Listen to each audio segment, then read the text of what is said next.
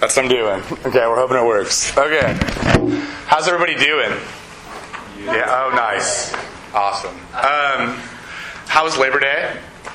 Yeah? Labor less, labor full? Anybody? Niner? Okay, awesome. So you got to, my voice is going to be pretty bad, especially on the high notes. So I got a little carried away this weekend at a wedding. I was talking over the speakers, and then Bon Jovi's "Living on a Prayer" came on. I just went after it, you know. So here I am, a little bit worse for wear. For those who don't know me, I'm Sid. I'm the campus minister for RUF and a child of the 1980s, for that matter. Bon Jovi.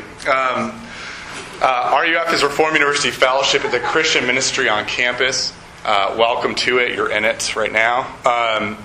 RUF, let me tell you a little bit more about RUF. RUF exists for the convinced and the unconvinced, for the believer and the unbeliever, for the students who left town this weekend and didn't look back until Monday, and for the students who stayed in their dorms and watched Netflix documentaries all weekend.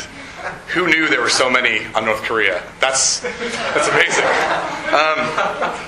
For the person who owns more than 2 computer screens, and for the person who still texts using a flip phone. Yes, RUF is for everyone.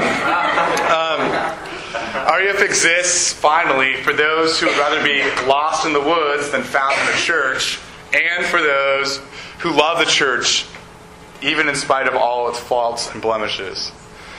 In other words, whoever you are, wherever you are, that's no good. Is that everything okay over there? Yeah. Okay. RUF exists for you and the bass guitar. And we hope that you feel welcome. Welcome right now. I hope we get to know you. You get to know us. And by we, I mean you all and me.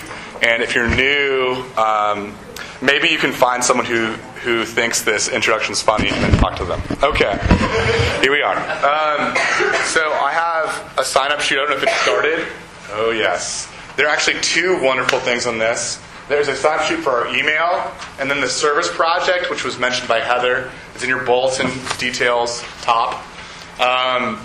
If you want to sign up, we just need to get rough kind of numbers. We're painting a house, and then we're having a block party. That's really how hard it is. And it'll be in the neighborhood across University. The street and the name of the house is on that sign-up sheet. But we're meeting here to carpool at 8:30 in the morning. So if you really love Jesus, you'll come at 8:30. Just joking. Okay. You could love Jesus and not go to our service project. Okay. What else? As usual, there's a lot to get involved in here. My recommendation is picking a Bible study and a lunch, or either. We're really like the F of RUF fellowship. We really want to stress that. It's a good time to get involved in the community. And community can happen in large group, but it can also happen when it's a little bit smaller as well. I think it probably happens better when it's smaller. So I apologize to the freshman who showed us my Bible study, which I did not tell you was not on. Again, I blame everything on this Tulsa wedding. So here we are. Okay. So this semester in large group, that is what we're doing here. We've been looking at the stories behind Jonah and Elijah. These 2 folks in the Bible. And we're discussing the book of Jonah, which is where Jonah's found. Shocker. And we're discussing the story of Elijah in 1 Kings. I'm calling the study this semester Tracing the Heart of God, the story behind Jonah and Elijah. It's not the same sermon every week. That's just the topic that we're talking about. Okay, so when you see that email, don't be confused. Why are we talking about these 2 guys in the Bible? Really short, briefly, we've talked about this a bunch. There's a lot of us and them. You know, these are guys that have huge preaching moments. They have Old Testament miracles flying from their fingertips. But they're people like you and me, okay? Just because they are surrounded by that, they can do that. There are still people who are struggling to believe in Jesus, whom Jesus loves. people who are scared and excited, and people who are used by God, and people who struggle to know who God is sometimes. And Jonah and Elijah's story are actually really important because they're really about God. That's the fundamental thing that we're about, is understanding what God is about. And this is why we're tracing the heart of God through these stories. Who does God care about, and why does he care about them? Is a good question for us to ask. Okay, so tonight we're continuing our discussion of Jonah, book of Jonah. We're still in chapter 1. Here we go. And we won't get out of it tonight. Sorry. I really thought I could turn the corner and get 17. Verse 17, I just couldn't do it. So we're just going verses 11 through 16. But before we dive into those, I want to kind of give you some context. And you're going to have to prepare yourself for our Sidron, authorized, and now standard paraphrase version of verses 1 through 10. Okay? This is what happens. Not word for word. God tells a Hebrew prophet named Jonah to go and tell the folks in Nineveh to change their ways. Okay? So that God and the Ninevites can be friends. So that the Assyrians and God can be friends. Better friends. But, Jonah doesn't want to do this middle school duty. He doesn't want to pass on this love letter to the Assyrians because they skin people alive and hang them on spears. And that's kind of bad. So Jonah basically tells God, hey God, I'm on it. Don't worry about it. I got it taken care of. And then he runs the opposite direction as fast as he can. He takes the love letter and he throws it up into a million pieces in the air and just keeps on hiking all the way to Tarshish, Spain, via boat. Because he can't walk on water. He's not Jesus. But God tells Jonah, starting about verse 4, not so fast, as mercifully as possible, he says this. And he uses a violent sea storm, a ship captain, the casting of lots, to make Jonah come to himself, to realize two things. He can't run from God. That's a dumb idea. And he needs to have an honest moment with himself. And basically, Jonah has this wonderful moment of confession where he talks about who he is and who God is, and this freaks his audience out. All the pagan soldiers just go crazy, not because they're afraid of intimacy and sensitivity, but because they are afraid of this big storm that's still there, even though Jonah's had this wonderful moment on the ship deck. So that leaves us to verse 11. Again, the authorized standard paraphrase of the Bible. And that's where we're going to look. So if you turn to Jonah chapter 1 with me, verse 11, if you have a Bible, if you have a pamphlet bulletin thing, it's on the inside right. So take a look at that, and would you stand for the reading of Scripture? Jonah chapter 1, verses 11 through 16, and this is the English Standard Version translation, which is in your bulletin. Then they, that is the sailors, said to him, Jonah, what shall we do to you that the sea may quiet down for us? For the sea grew more and more tempestuous. He said to them, pick me up and hurl me into the sea. Then the sea will quiet down for you. For I notice because of me that this great tempest has come upon you. Nevertheless, the men rowed hard to get back to dry land, but they could not. For the sea grew more and more tempestuous against them. Therefore they called out to the Lord, O Lord, let us not perish for this man's life, and lay not on us innocent blood, for you, O Lord, have done as it pleased you. So they picked up Jonah, and they hurled him into the sea, and the sea ceased from its raging. Then the men feared the Lord exceedingly, and they offered a sacrifice to the Lord and made vows. Friends, it's easier for the heavens and the earth to pass away than for one letter of the Word of God to become void. Would you pray with me? Father, we do thank you for this opportunity that we get to gather together and study your Scripture. Father, I just do pray that this would be more than just going through the motions. I just do pray this would be more than my speaking out loud, that your word would carry and that it would change us, that we would hear things that are sometimes hard and wonderful, difficult and easy. And I pray that that would totally revolutionize the way that we perceive the world, the way that we live in the world, the way that we understand who you are and who we are. And Father, I do pray that Jesus would be more believable and more beautiful to all of us as a result of our time spent together, that you would tune our hearts to sing your praise, and Lord, that you'd bind our hearts like a fetter so that we wouldn't wander from you and your word. We ask these things in your Son's holy and precious name. Amen. You can be seated. Thanks.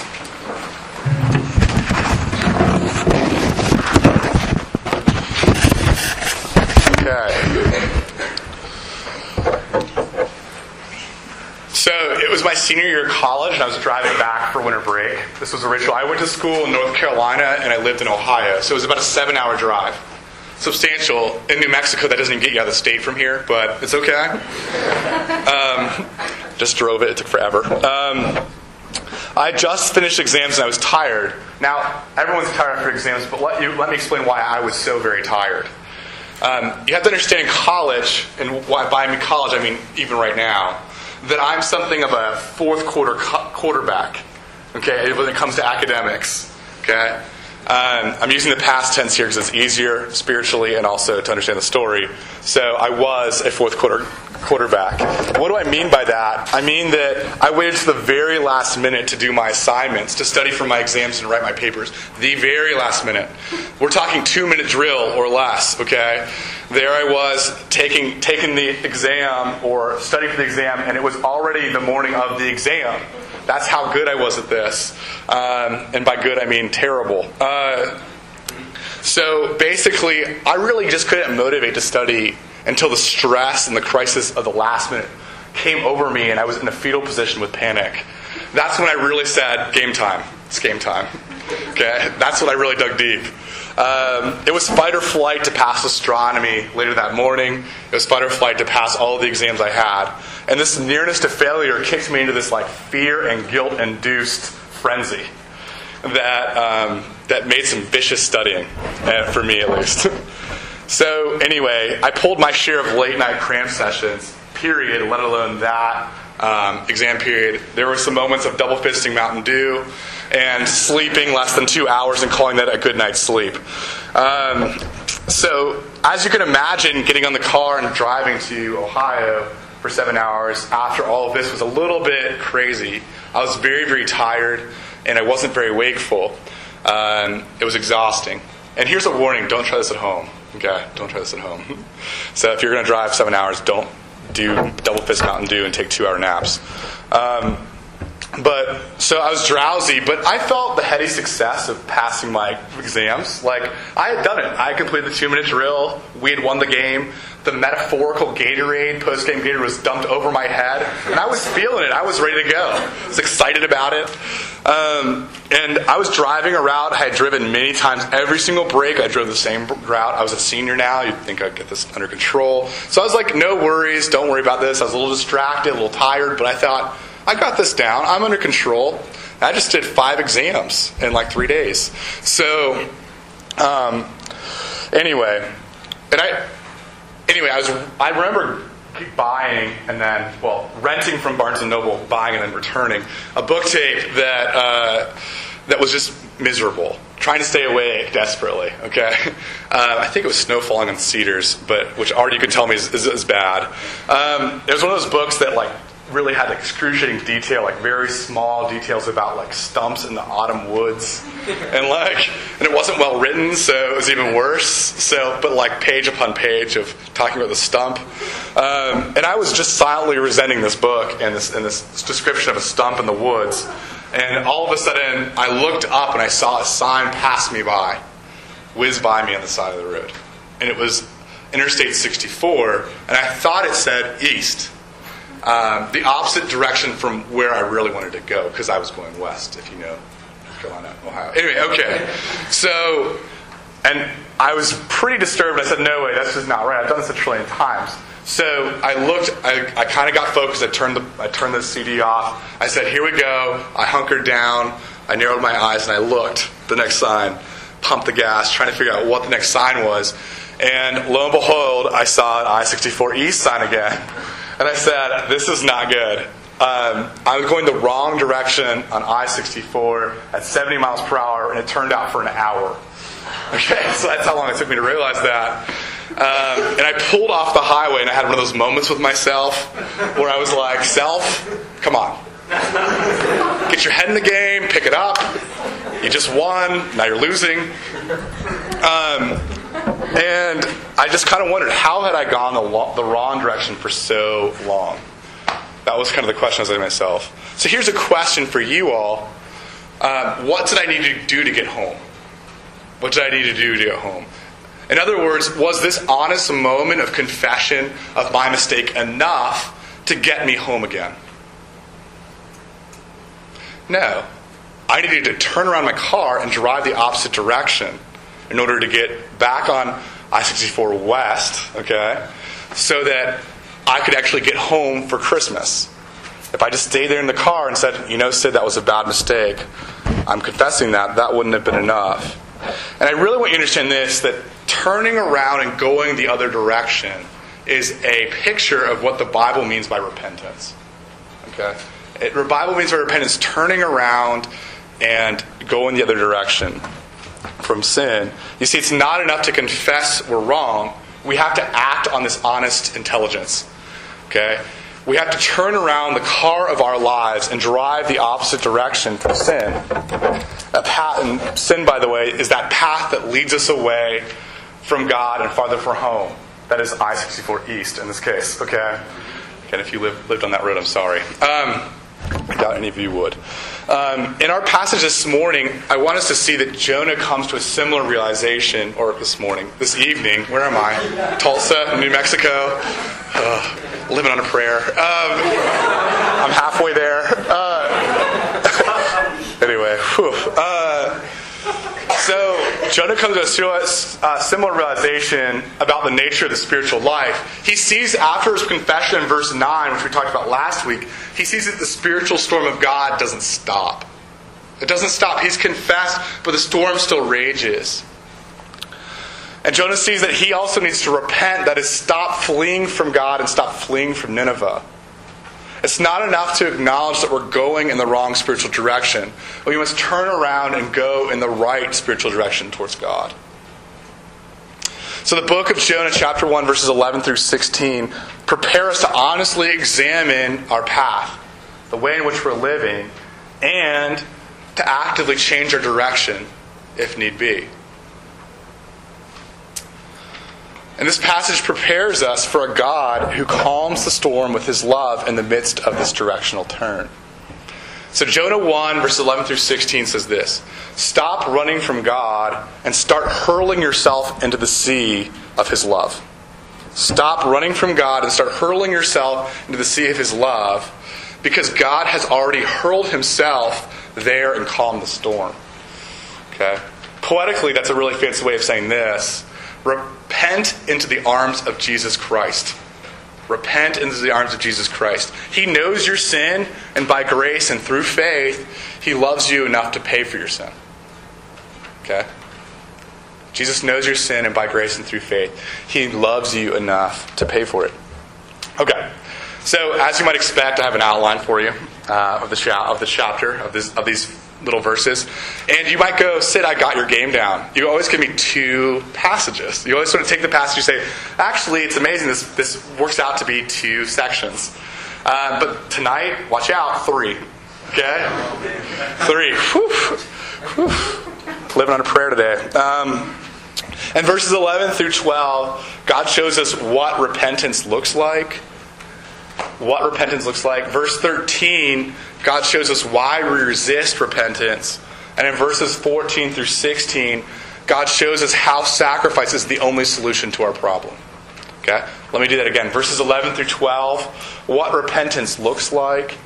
Verse 13, why we resist repentance. And verses 14 through 16, why sacrifice is the only solution to our problem. So let's start with verses 11 and 12, where the passage starts. What repentance looks like. Okay? I want to take a step back. I know that the paraphrase was beautiful, but I really want to kind of think about where we've traveled so far in Jonah 1. I don't want you to miss that this chapter really beautifully illustrates the Christian life. Okay? So verses 1 through 3, we see what sin looks like. It looks like running away from God. More particularly, running away from what God commands us or calls us to do. Verses 4 through 10, particularly verse 9, we see what confession looks like. It's an honest moment about who we really are and who God really is. And then finally, look at verses 11 through 16. We get another word picture, another definition that's sort of an illustrated version of the Bible, where we see a picture in a man's life, Jonah's life, of what this looks like. And that is of Jonah repenting. This is what repentance looks like. And that's what we're seeing in verse 11 through 16. It's a picture definition of repentance. Okay, so if you like illustrated books, you're in luck. So what does repentance look like in Jonah's story and in our stories? So, I said this before, I'll say it again. The storm is still going, okay? It's still going. Jonah is still in the boat. He has admitted his sins, and he's confessed that he is running away from the God who controls the sea. And verse 11 tells us the storm grew more and more tempestuous. That's the English Standard Version translation. Stormy would be fine. And over the gale force winds and the thunderclaps of ship-shaking thunderclaps of creation here, the sailors ask Jonah a simple question: what in the world do we have to do to make this storm go away? What do we have to do, Jonah? It's your fault. What can we do? And Jonah has a solution. He says in verse 12, "Pick me up and hurl me into the sea, then the sea will quiet down for you." Okay? Pick me up and hurl me into the sea, then the sea will quiet down for you. This is Jonah's solution, and this is Jonah's repentance. Jonah knows that the storm will stop when he stops fleeing. When he must leave the ship immediately, and this is the only way that he can stop going in the wrong direction. And here's what's really interesting about this passage. Do you realize if he does nothing, if he just confesses his sins and keeps going on the SS Tarshish, he ends up to the west in Tarshish. He doesn't actually go back to Nineveh where God's called him to be. So doing nothing is not helping. He needs to turn around and go the other direction, and his only solution is to jump off the boat. We need to do the same thing when God's calling us to love other people. When we catch ourselves in a conversation where we're manipulating the conversation to get praise from people, which happens a ton, okay? I do it a lot. Instead of doing that, when we catch ourselves in a situation, instead of ministering to people by polishing their gifts and their dignity, we need to do more than pretend that that's not happening. We need to do more than have a moment where we take ourselves aside and say, "Stop, I see you're doing this, Sid. Stop manipulating the person." And then just keep talking. No, we need to turn from taking advantage of someone and move towards helping someone else. Okay? And it could be a friend, it could be a brother, it could be a classmate. And sometimes this looks like saying, "Hey, I'm using you right now," and confessing that on the spot. And more often it looks like stopping the train of conversation and reversing its direction. Okay? Starting to talk about them a little bit more and less about you. That's what throwing yourself off the boat looks like on a very practical level. Okay? Commentator Matthew Henry puts it really well. He says this: if we must drown that which will otherwise drown ourselves. We must drown that which will otherwise drown ourselves. I don't think we realize this. I know that's a very trivial example for you, but I really want to show you how subtle sin is and how present it is in everything we do. Sin becomes an easy habit because repentance feels like dying. It becomes an easy habit because repentance feels like dying. Loving others well, when you repent, it feels like casting yourself off of a moving boat and into a stormy sea. It's a word picture that's beautiful to help us understand what that looks like. But look, we need to have a really hard and honest few moments here, okay? We really do. Right here, right now. I'm sorry. It's just going to happen. Sorry, okay? Here's what we need to see. We're like the sailors in verse 13. We're like the sailors in verse 13. We're thinking to ourselves, really, Sid, again, what is the big deal? What's the big deal? Okay, I'm not perfect. Who is? Who doesn't like to talk about themselves? Who isn't a bad listener? We're all pretty good people just trying really hard. Sid, you're so full of it. You're so full of gloom and doom. Well, you're right. I am pessimistic. We'll just put that on the table. Sorry. But really, that's not the heart of the complaint. For us and for the sailors, Jonah's solution feels a little bit drastic. Right? So the sailor's going to go, okay, Jonah, right, throw you into the sea. And they just take their oars and they just go for land as fast as possible, thinking a human life, maybe we can spare this. That's really drastic, Jonah. I mean, I understand there's a problem, but really, honestly, do we really need to go that overboard? Pun intended, I guess. That wasn't intended. Awesome. Here we go. And we just think to ourselves, there's got to be another way than throwing ourselves off that boat and turning around. Okay?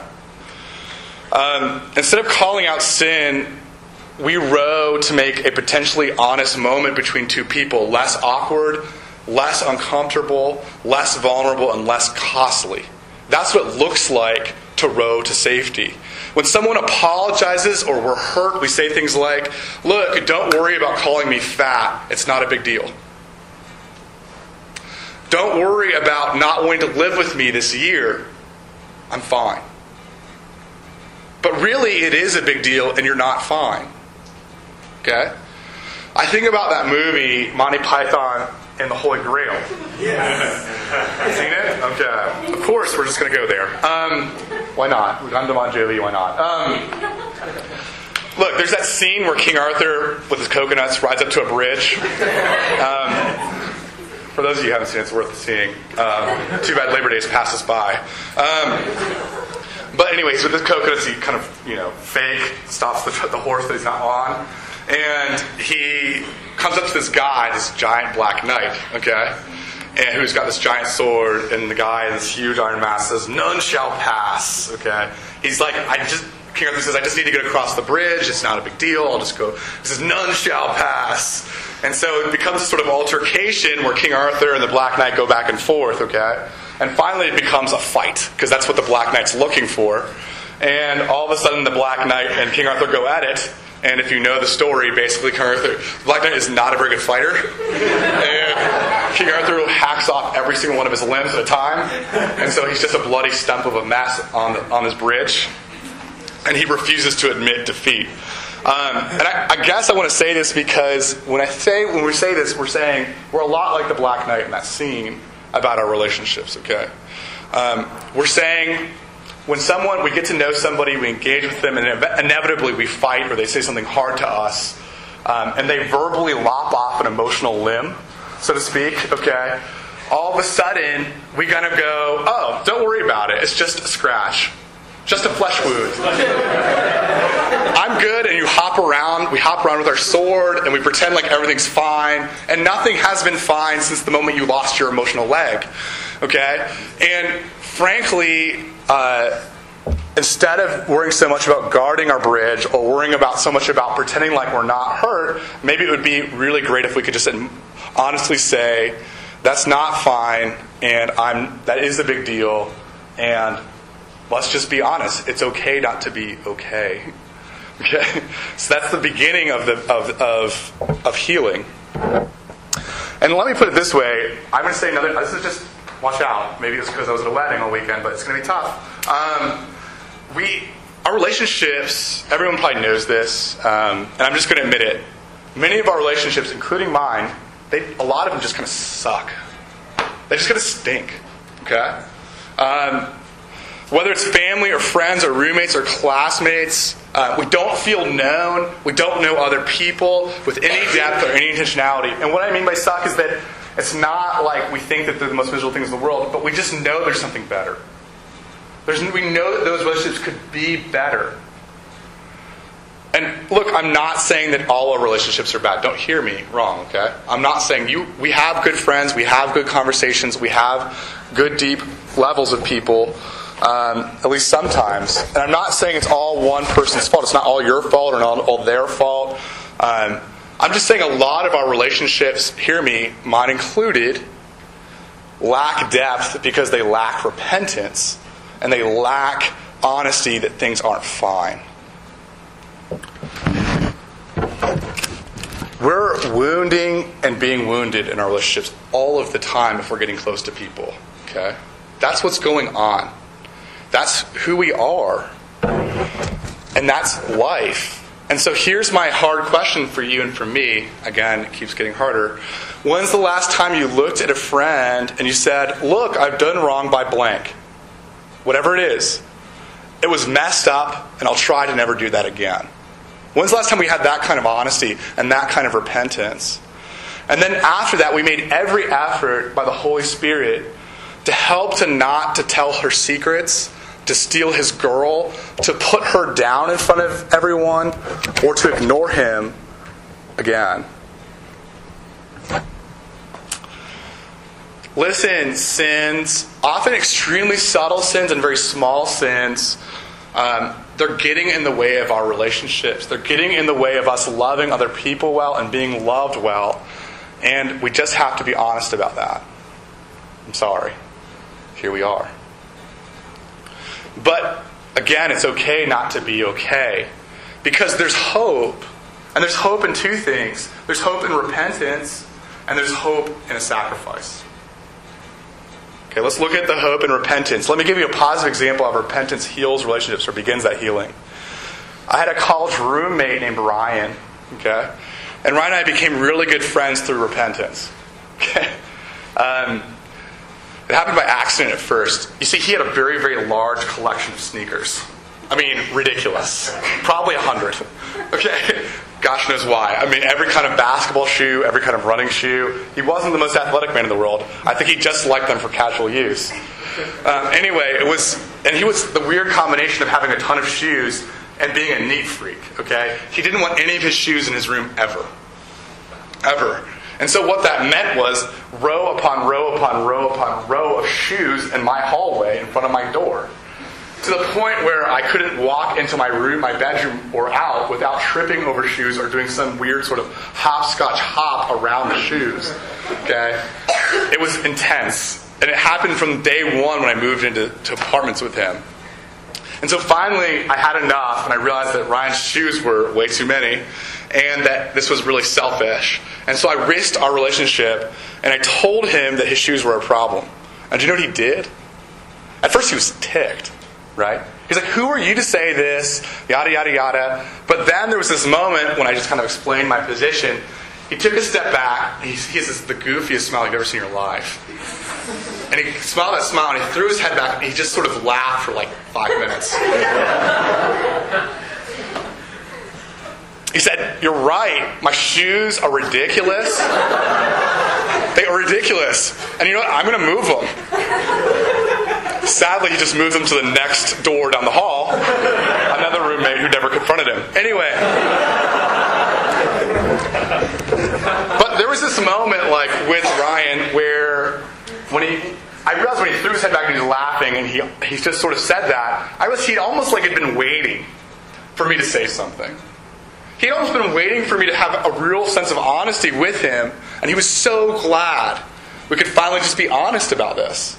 This small little thing that led to such bigger things. Because what we were able to do over the course of that semester, and he taught me how to do this. He taught me where to do this and how to do this. He taught me how to be honest. And he taught me how to repent. We'd have these conversations, I remember them really well that whole year. We'd be sitting on our common room futon, and Ryan would turn to me after a couple of days. He would say, look, Sid, you know, you're really arrogant. And you need to get over yourself. And then he would say this thing with his goofy smile, but I love you. And you know what? Like, I really appreciate you. And I think there was something about that he meant every word he said, both the criticism and the encouragement. And there's something so real and so honest about that Ryan and I were able to relate on a level at which I didn't have with any of my other roommates. Because his stuff and my stuff were forefront, and we were able to deal with the wounds back and forth, and we weren't hopping around on one leg, pretending like it was just a flesh wound.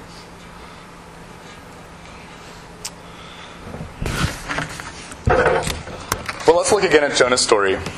In verses 14 and 15, the sailors all of a sudden overcome their disbelief relatively quickly, and they decide on the drastic cure. They're going to throw Jonah overboard. Why? What happens to make the sailors so radically change their mind about Jonah and how to fix the situation? Here's what they realize when they've rowed as fast and hard as they could. They've thrown all the cargo out the ship. They've prayed to their own gods. They've realized this. nothing else will work. Nothing else will work. And verse 13 says it well. The sea grew more and more tempestuous, stormy, against them. Verse 13. They realized that there really are problems they can't row their way out of. There really are things that sacrifice is the only solution for, and not just Jonah's sacrifice. Listen, let's not miss the point. When you're in trouble and things don't work, human sacrifice is not what I'm looking for. Okay? Let's not miss that point. So let me be very clear. Don't drive tired and don't commit human sacrifice. If we're honest, we quickly realize that we're not good people, and everything isn't fine, and no amount of good works, positive thinking, and distractibility and cool hobbies can fix that. It really can't. Because ultimately, if you commit yourself to doing good things for people, you're going to alternate between pride and despair over and over and over again, depending on the day. One day you're saint, one day you're sinner. One day you're sinner, one day you're saint. Depending on your mood, depending on the day, depending on the circumstances, depending on the people around you and how easy they are to please. The fact is, sin is raging against us in our relationships. It's raging. And the reason why is because we're hurting each other and being hurt more than we're willing to admit. And it's not just a lack of discipline that's doing this. It's sin. It's sin. That's what sin looks like. That's what it feels like. And while it's a good start, sin needs more than just repentance. Repentance doesn't do the trick. Why? Because repentance is a promise to change. And that promise is meaningless unless something's there to power it, unless something is fueling it to work. How are we ever going to change? What we need is a sacrifice. A sacrifice that's bigger than us, bigger than Jonah, bigger than anything either of us can give. We need a sacrifice as big as Jonah's sacrifice, something that Jonah's sacrifice points to. Jesus. Jesus. We need Jesus. We need Him to calm the storm caused by sin. And this is why that Romans reading is so important that we did earlier. Romans chapter 3. And that word that everyone sort of stumbled on, a little bit harder than tempestuous, okay? It's called propitiation. Okay? And that word means this, okay? Jesus calms the storm between you and God. Jesus calms the storm between you and yourself. Jesus calms the storm between you and other people. Jesus calms the storm between you and the storm's elements. That is creation or nature itself. That's what propitiation means. It means that Jesus is the way that hurts are healed and wrongs are righted. It means that Jesus has hurt and wronged no one, but He died on a cross as a cosmic, perfect offering so that we can have our hurts healed and our wrongs paid for. His sacrifice gives us the ability for our repentance to be forgiven. It's silly for me to own my wrongs and then to try to change if my wrongs aren't righted by someone. Jesus endures the storm caused by sin because no one else can. He's our only hope. And we can only have peace like no one else because of Jesus. And if we believe in Jesus Christ, the beauty of this passage in verses 14 through 16 promises it. We have life, that is spiritual and physical life, by Jesus' death. Just look at the sailors in verses 14 through 16. They get both. And you see that Jonah's act of repentance leads to the sailors' life, right? Their belief in the Lord God is from Jonah's act of repentance. But it's not because Jonah is passionate and fired up. Okay? It's not like Jonah is such a huge example of a fiery torch that everyone can't help but watch him burn. Okay? That's not what this passage is saying. Now, that's a really beautiful, authentic, and real thing that does change people, and it's attractive, okay? But the sailors are really changed, they're really converted, because God calms the sea. That's why. He calms the sea. He calms the sin. And in this act, they glimpse the character of God. They glimpse that He's powerful enough to order chaos. He's just enough not to ignore hurt. And He's compassionate enough to save our lives by dying for us if we believe in Him. This is what they saw, and this is what we saw. We see right now in this passage, thinking about Jonah's situation that's really happened.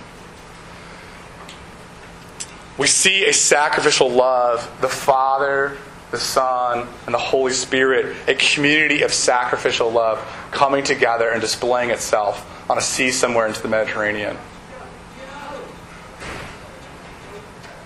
We can't help but be moved to turn around and go the other direction. Back to the hard things that God is calling us to, because we understand with God, those things are no longer as hard. Would you pray with me?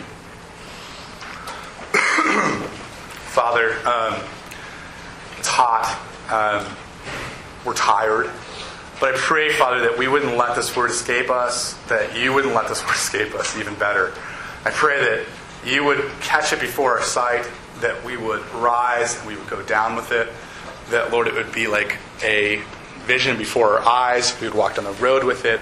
I pray, Father, that this word, that your Son, Jesus Christ, died for people like us who have problems, would change the way that we react to our problems. We would no longer ignore them. We would no longer endure them. We would bring them to you when we jump into the stormy sea. I pray, Father, that in all of this hard truth, that this would be a safe, soft place for us to land. We ask these things in your Son's name. Amen.